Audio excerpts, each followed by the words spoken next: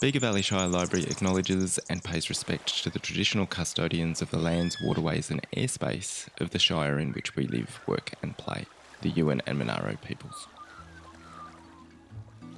Hope, Loss, Resilience is a podcast series exploring how people stay hopeful, how they deal with loss, and the resilience that binds the Bega Valley. It focuses on community experiences during the early years of the COVID-19 pandemic.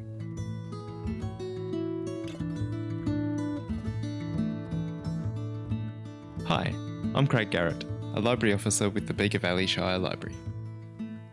In early 2023, I began interviewing people across the Bega Valley on the far south coast of New South Wales about their experiences during the early years of the COVID-19 pandemic. Each episode of Hope, Loss, Resilience explores a different theme: fire, health, education, family, community, business. In this episode, we hear about communities from across the Shire. In quick succession, the Bega Valley faced drought, fire, the pandemic and floods. We know the story of COVID-19 isn't a single narrative, but a compounding, cumulative set of events and responses. We know community comes in all shapes and sizes, and we know that central to resilience is people collectively doing what they can to support each other. These stories of loss and resilience illustrate the different ways people in the Bega Valley remain connected and hopeful. As this is our final episode, it brings a number of threads together, which means it's a tad longer than some of the other episodes in the series. First, we hear from local poet Shona Hawkes with her piece about the beautiful bushland here on Yuin country. Forests have their own time.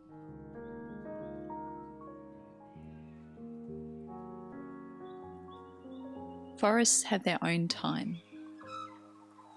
Breathe slow.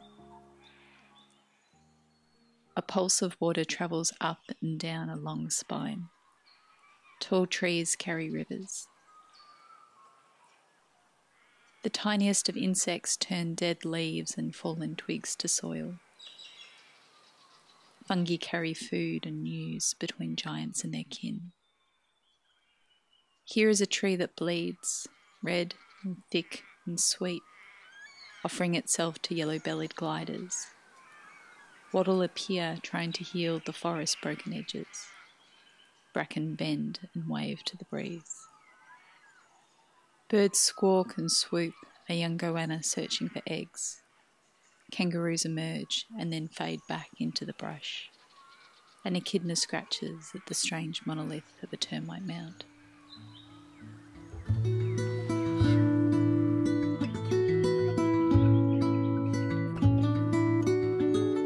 My name is Vivian Harris and I live in Bega, and I moved here just almost 5 years ago. And I moved down here with my daughter. But it was a deliberate decision to move to Bega because we're both very aware of climate change, and so we actually chose Bega as a place that is probably safer than other places.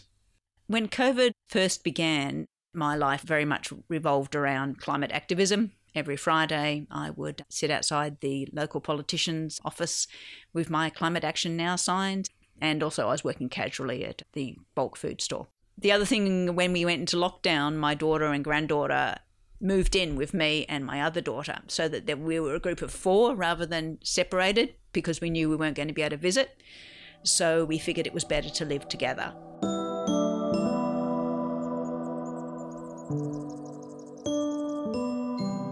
My name's Wendy Greeley. I come from the Candelo area. I'm currently the Deputy Director of Nursing and Midwifery and have worked in New South Wales Health for over 30 years. One of the great loves that I've had here is volunteering with the Candelo Arts Society with their local festivals and assisting them to set up events. For me, it's the connection to community through groups such as that and the social contacts, I guess, at work. There was a lot of hope. There was a lot of hope at work pre-COVID. To keep it in context, we had just come out of the fires. So we actually knew we had a lot of work ahead of us to support our community in recovering or walking alongside them in their recovery. We had just been through quite a challenging time. It was only a short time from December to March. I recall feeling feelings around absolute disbelief for what I was seeing on through media, and regarding the speed at which this COVID thing was taking off around the world, but grateful at the point that it hadn't reached Australia. I don't think I really fathomed that it would make it across the waters into Australia. This was an overseas international issue, not an Australian issue. We're exposed to the graphic nature of the pandemic through the media and the unimaginable impact on our international colleagues. So they're nurses, they're doctors, they're mums, they're dads. You were starting to see that. So that really had a big impact on me. It was a real lot to take in at the time. Some aspects, as far as response, were familiar. In the previous old hospital, I worked alongside a woman named Gwen Kellen, and she was our infection prevention officer. And her and I prepared this SARS pandemic response. I'm really grateful to that time spent with Gwen, back in 2009 that was, because it laid down the principles for me, the principles of responding to such an event, but certainly not at the same magnitude as what this had.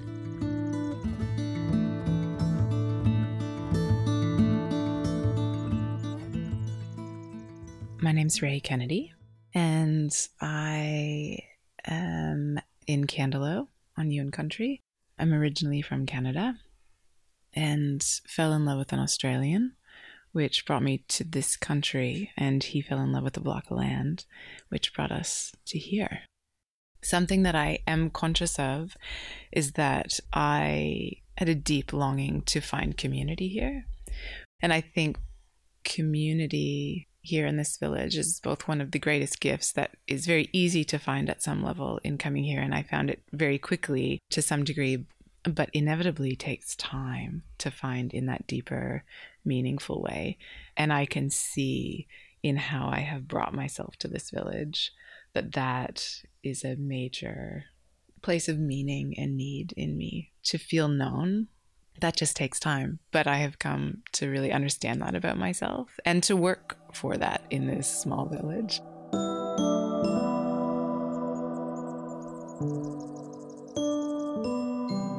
My name's Caitlin Malloy. I live in Buckajo, just out of Bega.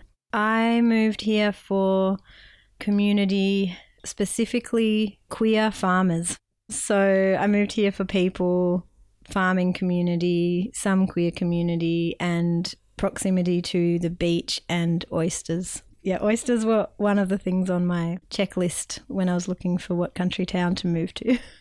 So before COVID, I was living communally with some friends on a property. And I think the test of the fires and the stress of that, multiple evacuations, we were not fire affected at home, but, it was a huge time and we did a lot of intense prep work and evacuation. And I met a lot of people in that time. Like there's a lot of people I know around the valley because I met them when we were evacuated together in the same house in Bega. So for me, that was a real testing time that really showed me quite quickly that it was where I wanted to be. This is the area, these are the people I want to be around in those crises, which will continue. That was kind of my feeling at that time. So it was really hard and stressful, but the community coming together and that kind of being so recent when COVID started, I and a lot of the people directly around me felt like we had a really strong community care ethic and looking out for each other, checking on people. I live with someone with terminal cancer who is on pretty hardcore immune suppressing drugs and lots of other things. But also I'm just in community with a lot of people who are sick or disabled or chronically ill. So it's something I was conscious of from the beginning. Yeah, helping people where that was needed and thinking about those things. So to me, that it kind of ran one into the other.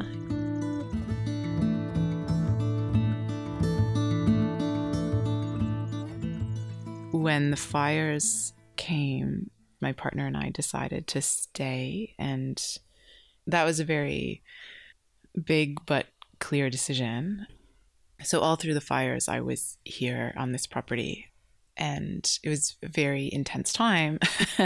It's an understatement. But one of the things that happened for me during the fires, which has bearing on the pandemic, is that come the first week of January, when everything had gone up to the nth degree and the car was packed, we had our systems in place.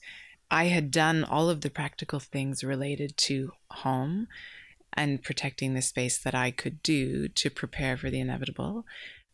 And my attention pivoted to my community.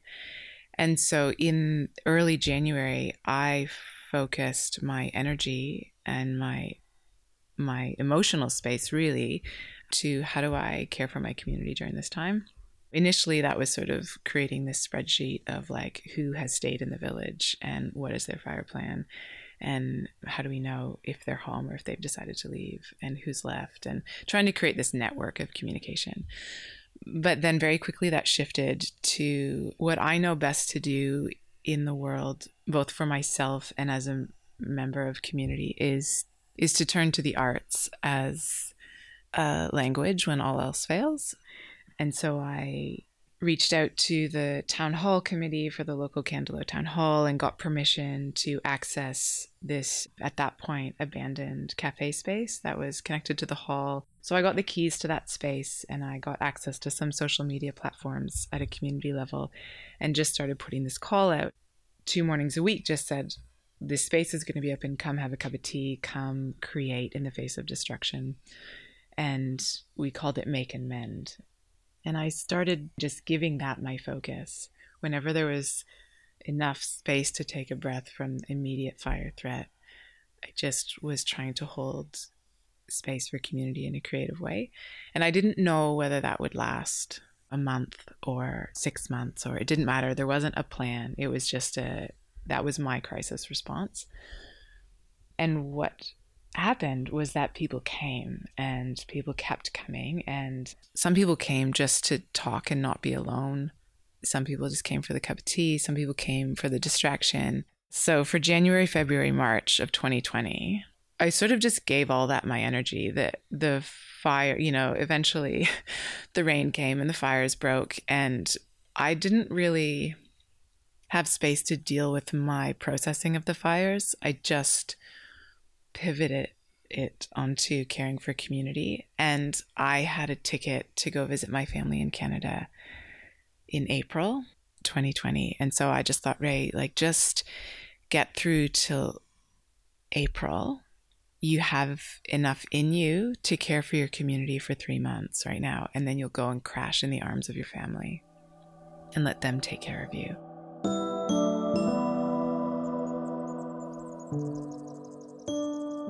My name is Casey Hill, and I'm the founder of Funhouse Studio here in Bega. I also manage the Bega Multicultural Center.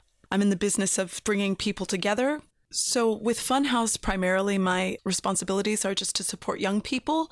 We do creative arts here, so our focus is on employment in the creative arts industries. And obviously with Bega Multicultural Center, I'm working with migrants. Post the fires, we really needed to come together, and then COVID happened, so I felt anxiety, the tension, the discomfort, the fear. A lot felt super uncertain. That was kind of this general feeling. But in the community, I think, to be honest, I think we were okay for a while there. There was a real feeling of relief.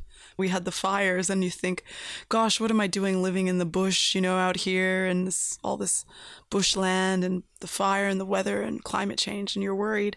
And then the next minute there's a global pandemic and you're hiding in the bush. And so it felt safe. We felt pretty lucky to be where we were.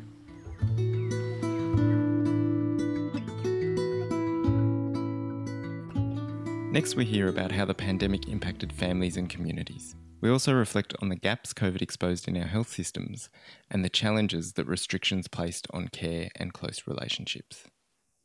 Just a heads up, at about the 30-minute mark, there's a bit of a swear.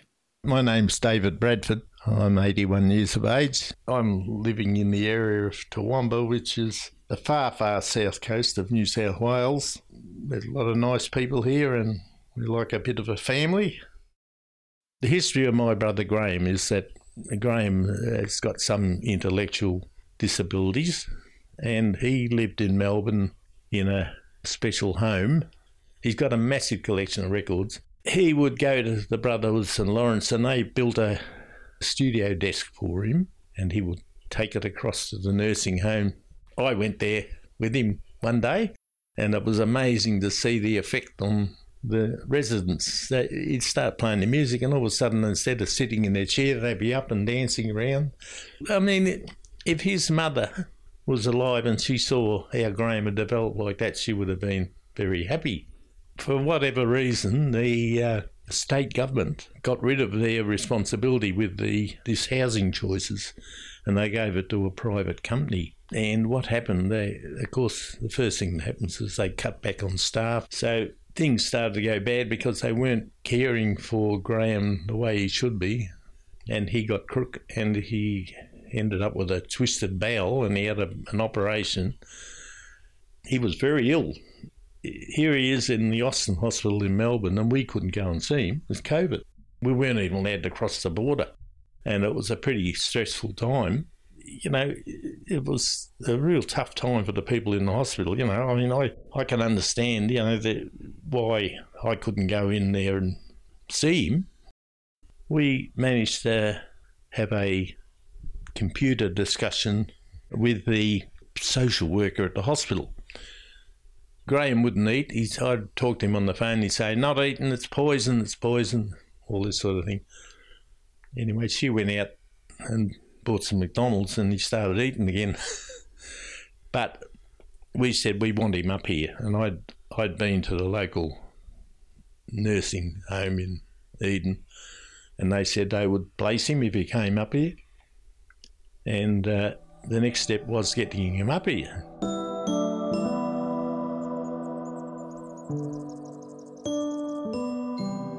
I did catch COVID and I was very sick. I had really been concentrating on other people's risk.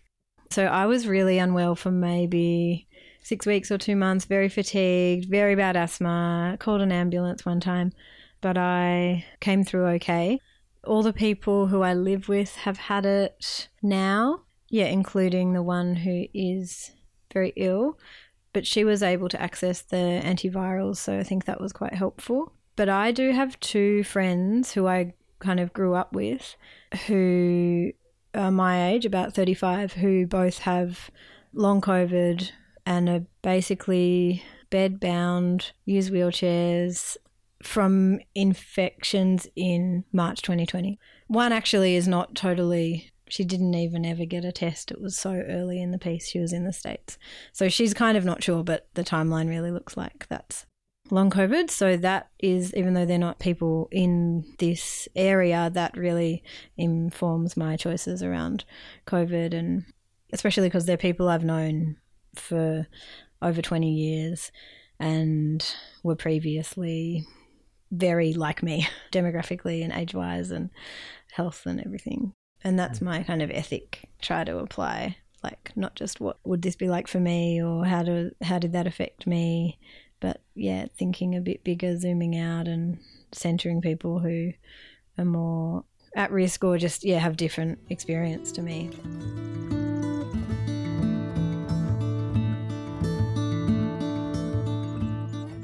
When Graham was well, he didn't want to come up here. He was happy in Melbourne. He had a life. He had a good life. And then he got ill. We had COVID, and all of a sudden he became a bit scrambled because he was really very ill. So this social worker, she organised for him to come up on the plane. Oh, he was thin as, Graham was a food lover and he used to carry a bit of weight, but he was like a skeleton. When he came up here, he was worried about being in Eden because there's sharks in the water and all this sort of thing. But if you were to go and see Graham now, he says it's a good place up here. I go and see him twice a week and I take him out, and he's happy now and I'm happy. We're happy because he's up here and we can look after him. All the nurses like him. He's got a good nature. In his room, I set up a sound system with a nice turntable, and I had a entertainment cabinet which I had in my shed, which I modified to put in his room, and I fitted in there, and everything's on it, and he's got cupboards and all that sort of thing. And we also had another wall unit, freestanding wall unit, to hold all these records. The maintenance guy helped me put it in the room. All the records he's got heaps of them, and he plays them. When I'm not there, he plays his music, and his tastes are good. He plays all sorts of music. One of his favourite things to do, which it was in Melbourne, was to go to the op shops and look for records. He loves it, doing that, yeah. And his favourite shop at the moment is the Salvos in Bega. There's an elderly gentleman that works there, and he looks forward to seeing Graham when I go in there. He even brought in some records for him. That's the sort of person he is.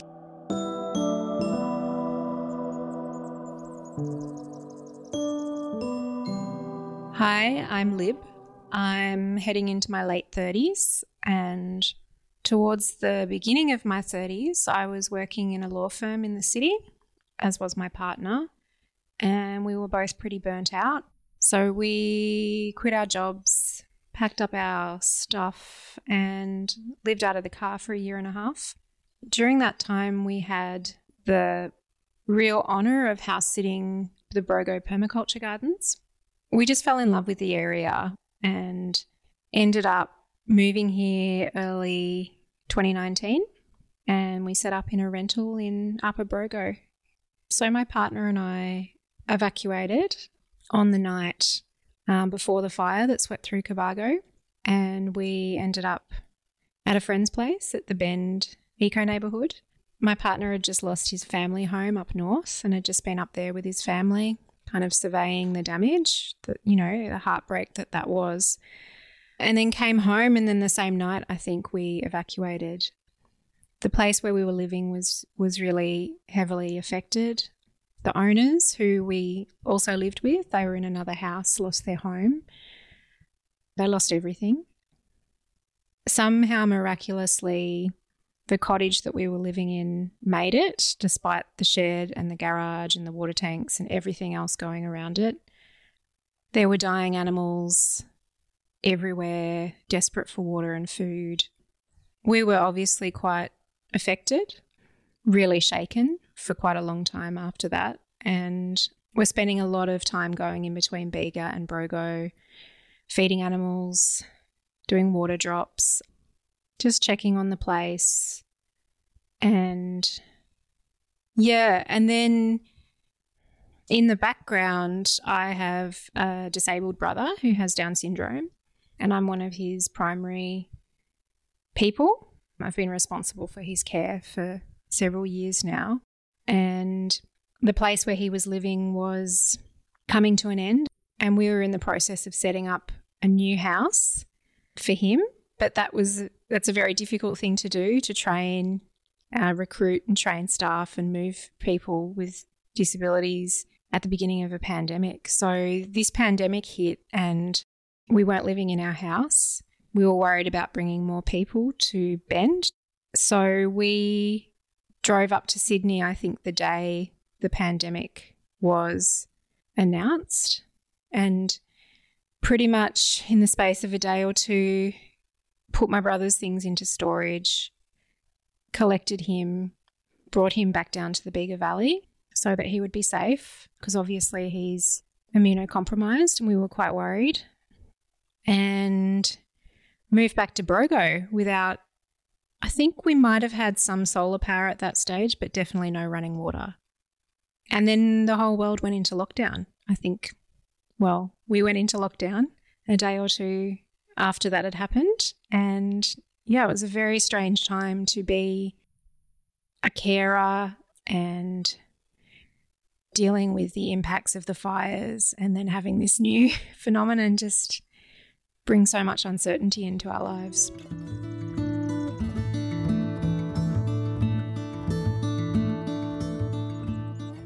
We were a very vulnerable community, and that concerned me the most. During the fires, I played a pivotal role in the hospital disaster response, leading the hospital logistics team and working in the local emergency operations centre. I was very aware of the impact on community and its vulnerabilities. Whilst I can recall many anxiety-provoking thoughts, they just seemed to dissipate at the time as I knew I had a job to do. And what drove me was the strength and resilience of this community and the local emergency operations team. I wasn't infallible though, and I had many a private moment driving home from work or an early sipping a cup of tea looking out the window. I was worried about colleagues. I have family in emergency and health services, vulnerable family members including a disabled grandchild that I couldn't see for what seemed like eternity. And certainly there were moments where I would shed a tear or three. Do we have the emotional and physical energy to not only get through this but support the whole community and get through it together? From my experience, it was difficult for many that were alone. So, they had no family, they were unable to source groceries, they were isolated. And I think when you would look them in the eye, you would see this absolute fear, because I imagine, I've got all this information, they're seeing what's on the television, they're trying to process the information from what we're providing, which can be quite confusing when you're getting so much and not understanding what is happening or that sort of thing. So you could see that fear in people, so you had to be very reassuring. So on that note, as a community member, people would, ask you, they'd text you, I think I've got it, what do I do, so you'd have to, refer them to the source of truth, which will be the New South Wales Health information. Financially, you've seen the financial impact on it. It was, you could see that people were out of work, and that's tough. And I see this community as a rich community, not in money, but I see them as a rich community in a lot of things. But it was the first time I seen the poverty in the community too. It was quite often heartbreaking. It was heartbreaking, and I don't know how you get to the point of processing some of this information. Can you be traumatised? Can you be not think about it? What triggers it?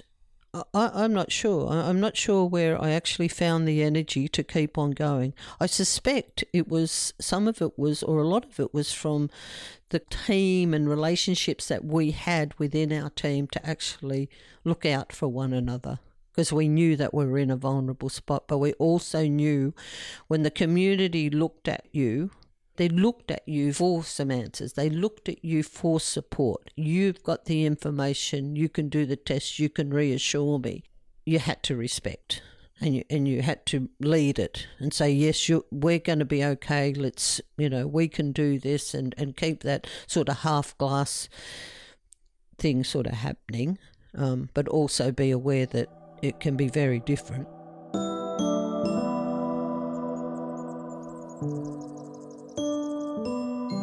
Eventually, we saw that maybe the healthcare system was okay, but in terms of job security for our people here, oh gosh, what a shit show to have bushfires and then COVID in a regional community that depends on tourism for 2 years, 2 horrendous years, even before then in Tathra. That was probably the biggest impact, was then realizing that I had job security, luckily, but a lot of people in our regions were very negatively impacted. It really, that's the other thing, right? Because we're talking about tangible things like being sick or losing work. But in terms of like everybody's mental health, in particular young people, it's been hard to watch because it feels like all they know. And to see young people just kind of bunker down and not leave the house, but then not be able to get out of that once things are, back to normal, quote unquote, has been hard to watch. And the anxiety and the stress levels and the worry about, well, what's possible? What does the future hold, And so we pivoted to a digital art platform. So focusing on using, digital art skills They use these devices to communicate with their friends. It's far from void of human connection.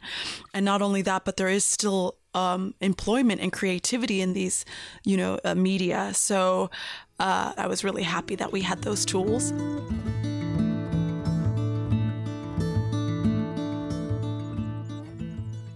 I had been coming back and forth to Australia and making home here since 2012, 2013. And it wasn't until 2020 when the borders closed and I couldn't go to be with my people back in Canada, that the full reality of what it means to migrate across the world sunk in, that all of the fear of what it means to be separated from the people you love most in the world sunk in. And so it was a deep time of unraveling me. Yeah, of having to face those fears, find my way through them, surrender to what I couldn't control. And none of this happened gracefully. It was profoundly challenging. And again, it was sort of almost like when I first heard of the pandemic and I was like, I don't have the capacity for that. All of the big cultural talk around the pandemic and the numbers and will there be a vaccine and when and all of that was like, I don't have the capacity for that. All I have the capacity for is to feel all of the grief and grieving the fire. All of a sudden I didn't have a distraction. So all of the stuff from the fires came then too, because I didn't have anything to distract me from having to face it. So it was a long season of sitting with the grief and the learning from the bushfires, and then the grief and the reckoning with my migration, all the while not just caring for community, but being cared for by community. It was, I am no saint in this. I was held by community and I received more than I gave through that. But that was a lifeline that kept me floating.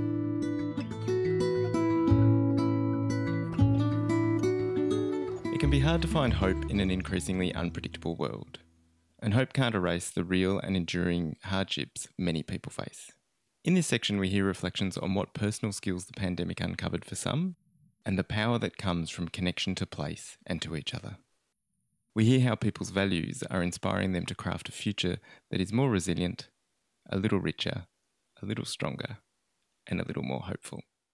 Everything we do helps. Everything we do gains something for someone.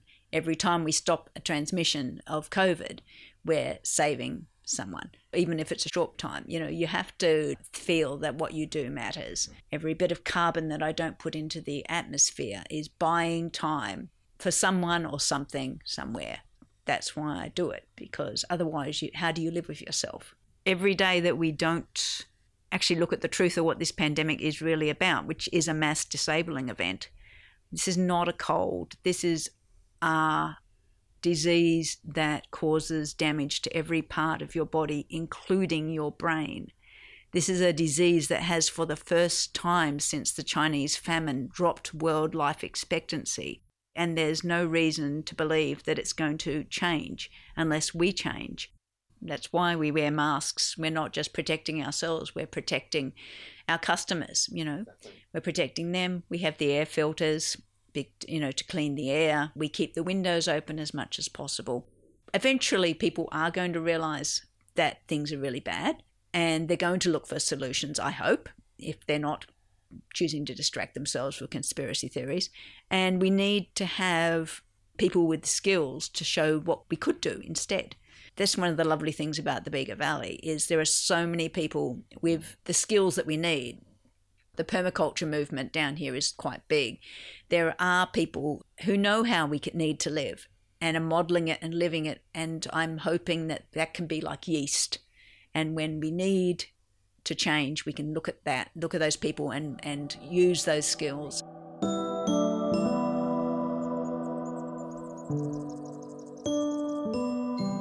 When I got COVID, I will say I got it at work. I was wearing a mask, but just the kind of disposable medical one, not an N95 mask. And so I think that has really informed my decision making around it as well. I think that The diversity in opinion within membership actually really feels representative of the diversity of opinion within our customer base.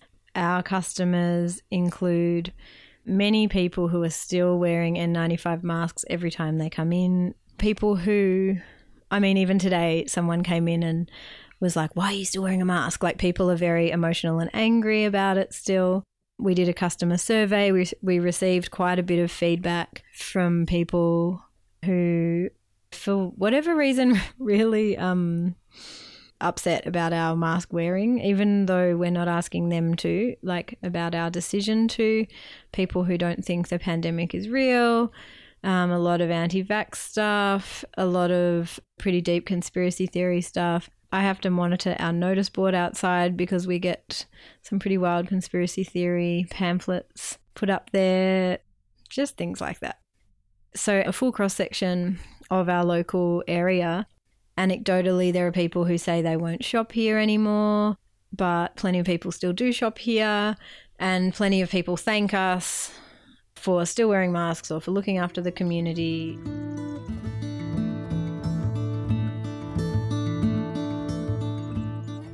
When I first heard mention of COVID, I was not in the news cycle. I was just living right here on the ground. I remember saying out loud, like, I don't have the capacity to think about it. That was my response. I was like, I actually have no room in me. I have no room to think about that. So I'm just putting that over there. I'm full. I'm completely full. And 2 weeks later, as part of my community care efforts, I'd organized a open mic poetry night. It was sort of like a let's come together, bring a poem. Doesn't matter if you're a poet, bring your favorite poem. Like, we just had cakes and coffee and then we packed the town hall cafe space, and it was amazing. And I just remember sitting there, like, just being like, yeah, this is it. Like, I don't know what COVID-19 is, but I know what this is. Like, this is my village, and like, we're coming through something and we're here. And that was the last night we gathered. Yeah, restrictions were coming down the pipe, and like, it was all just, and so it went from sort of like, I don't have room for that. And so it's just staying over there because I don't even have room to process fire. This village is just everything right now until I collapse in my family's arms on the other side of the world, which obviously didn't happen either. It just happened really fast, as it did for everybody. But I just remember being sort of in denial, and then sitting in this place where work was gone, all income was gone, the arms of my family were gone, and everything I'd been pouring myself into, which was caring for my community, all of a sudden I didn't know how to do that either. The ways that I'd been showing up by holding this space twice a week, by organizing these events to bring people in after the fires, I wasn't allowed to do that either. I was really lost.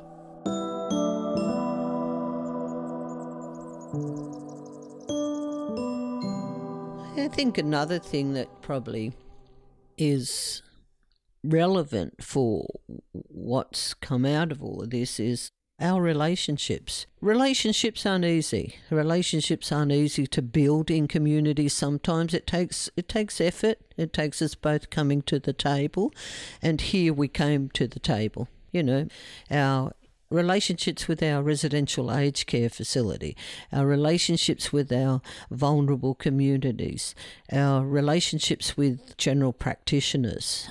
Not to mention the relationships within our units, from one unit to another. We really had to rely on each other. You had to know what you were doing, I had to know what I was doing, and I had to know how I was going to get X to you and all this. So I think there's been a big shift in that, you know, and those relationships continue where we're constantly, you know, working together to try and improve the care. We've done good. We've learned a lot of lessons. It wasn't easy, and I think when fear steps into a relationship, we all respond a little bit differently. But if we keep that openness, and at times we did, I think there's room to sort of build on it and keep it going. So, you know, hopefully. Because the relationships to me is what it's all about, the relationships that we're building and experience. You have to be open with it, sometimes ruthlessly honest, which in this situation wasn't easy, but sometimes we had to be very ruthlessly honest with the community, with each other, and that takes a lot to be able to do that in that setting.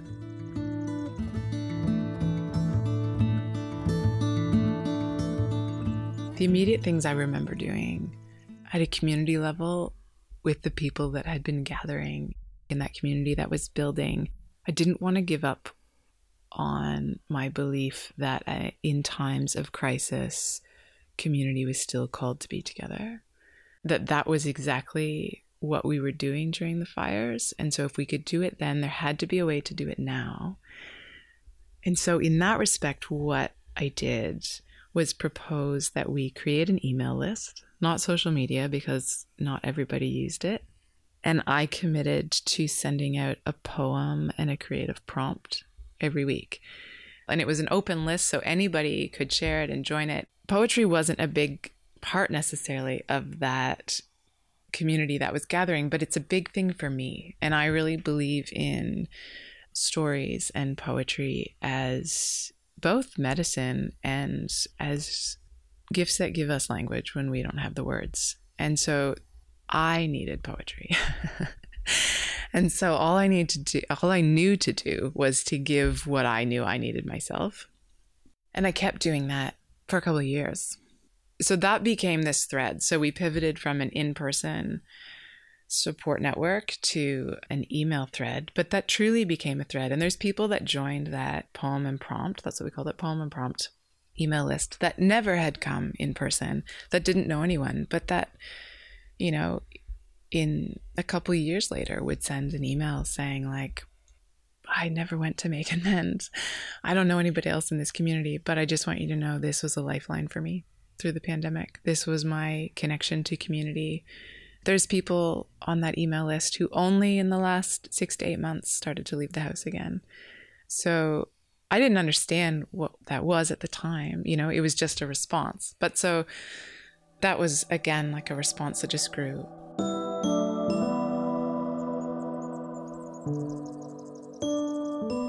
Hope relies on action. Hope is an active thing. It's radical. It's a way of living, which to me is making sure I'm out in nature, making sure I'm exercising, making sure I'm spending lots of time with my family, making sure I'm doing work that I think is worthwhile, which I do, like working here at Candelo Bulk Whole Foods. That is work that is needed for a sustainable future. I'm hoping that we can be more nimble than the supermarkets. The supermarkets only have 3 days worth of food, and they're very prone to supply chain issues. What I'm hoping is that if we can increase our local suppliers of food, that we can be nimble enough in a crisis to keep feeding people. That's one of the reasons I work here, is to be a resource for the Bega Valley.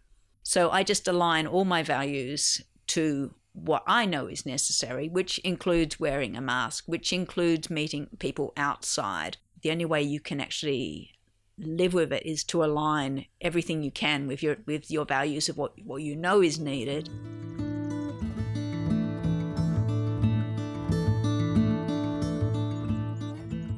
On a practical level, I've worked in the community, I've volunteered with the Art Society and such. Putting a festival together, which means erecting a tent, putting up a stall, working with council around road closure, that sort of stuff, and having input into that. So I had this sort of transfer of skills that I didn't know I had that were really worthy during this situation. We were often showered with chocolates to keep us going. People were generous. Dr. John would bring morning tea whenever we were set up in Merimbula. Warwick would provide delicious salad rolls when we worked in Bermagui for lunch. Hudson's Cafe provided refreshments when we were working at Sir. And community members, be it the Fireys, be anyone, they would just drop us off a treat. That actually meant a lot. Something to keep us going. It was just awesome. Ian Campbell and Jen Hunt from the ABC. Ian would do these interview updates over at the hospital. And they were helping us facilitate the communication out to the community and get that message out, and helping us to allay the fears in the community and disseminating the information quickly because it was coming so quick.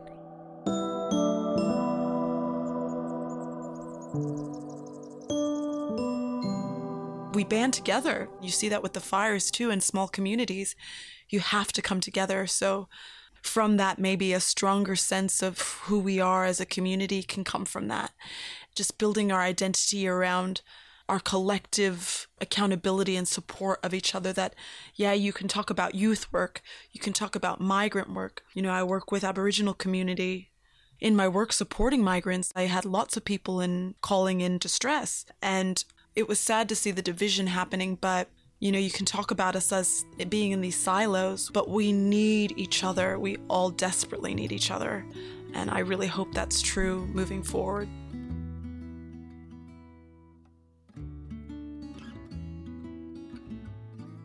You've been listening to Community and Family, the 6th episode in Hope Loss Resilience, a Bega Valley Shire Library production. You can find other episodes wherever you find your podcasts. The stories we've heard throughout this series reveal grief or loss for many. And while the scars are both physical and psychological, we've also heard how some of these experiences have transformed the ways people think about themselves, their ties and relationships with others, and their sense of safety in the world. Such stories of resilience take many forms, from how to make your own hand sanitizer and keep a business afloat in a crisis, to how to speak across vastly different ideological approaches to the pandemic in order to preserve and nurture the relationships that are key to small communities. A huge thanks to all those stories you heard in this episode. Vivian Harris, Wendy Greeley, Ray Kennedy, Caitlin Malloy, David Bradford, Casey Hill, and Lib. Thank you to everyone who shared their stories and contributed to interviews as part of the Bega Valley Shire Library's Oral Histories project, Talking Together. You can hear or read the full interviews, transcripts and more in the Bega Valley Shire Library's catalogue. Go to library.begavalley.newsouthwales.gov.au. Or, if you're in the Bega Valley, just pop into the library and ask the librarian. If this episode has brought up anything for you, you can reach Lifeline on 13 11 14. If you're in the Bega Valley and would like to connect with mental health services, you can call free 1800 011 511, 24 hours, 7 days. You can find full links to resources in the show notes. The music you heard was Rocks and Snow by David Ross McDonald. You can find his work at davidrossmcdonald.bandcamp.com. The poem was Forests Have Their Own Time by Shona Hawkes. The music was Thoughts of You by Dana Boulay, and the bush noises were recorded in and around the Bega Valley. We'd also like to thank the Candelo Roadshow Radio Hour, Community Radio 93.7 Edge FM, ABC South East New South Wales, Headspace Bega, South East Regional Health, and the Bega Valley Commemorative Civic Centre. As always, a huge additional thanks to our wonderful and amazing transcribers, Joe Osler, Alexander Masika, Trish Dive, and Janet Reynolds. Project lead and management, Linda Albertson and Sugita Val. Extra organisational help, Anita Coakley, Carly McDonald, and Emma Woolley and Vanessa Barrett. Web design, Natalie Martin-Remmett. Scripting and podcast production, Shona Hawkes. And principal production, including audio editing and sound design, is by Craig Garrett.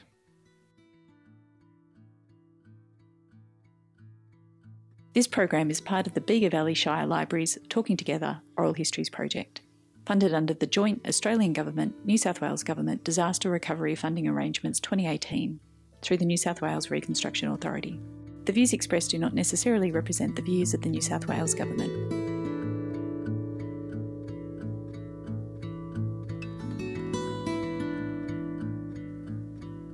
See you next time, Bega Valley.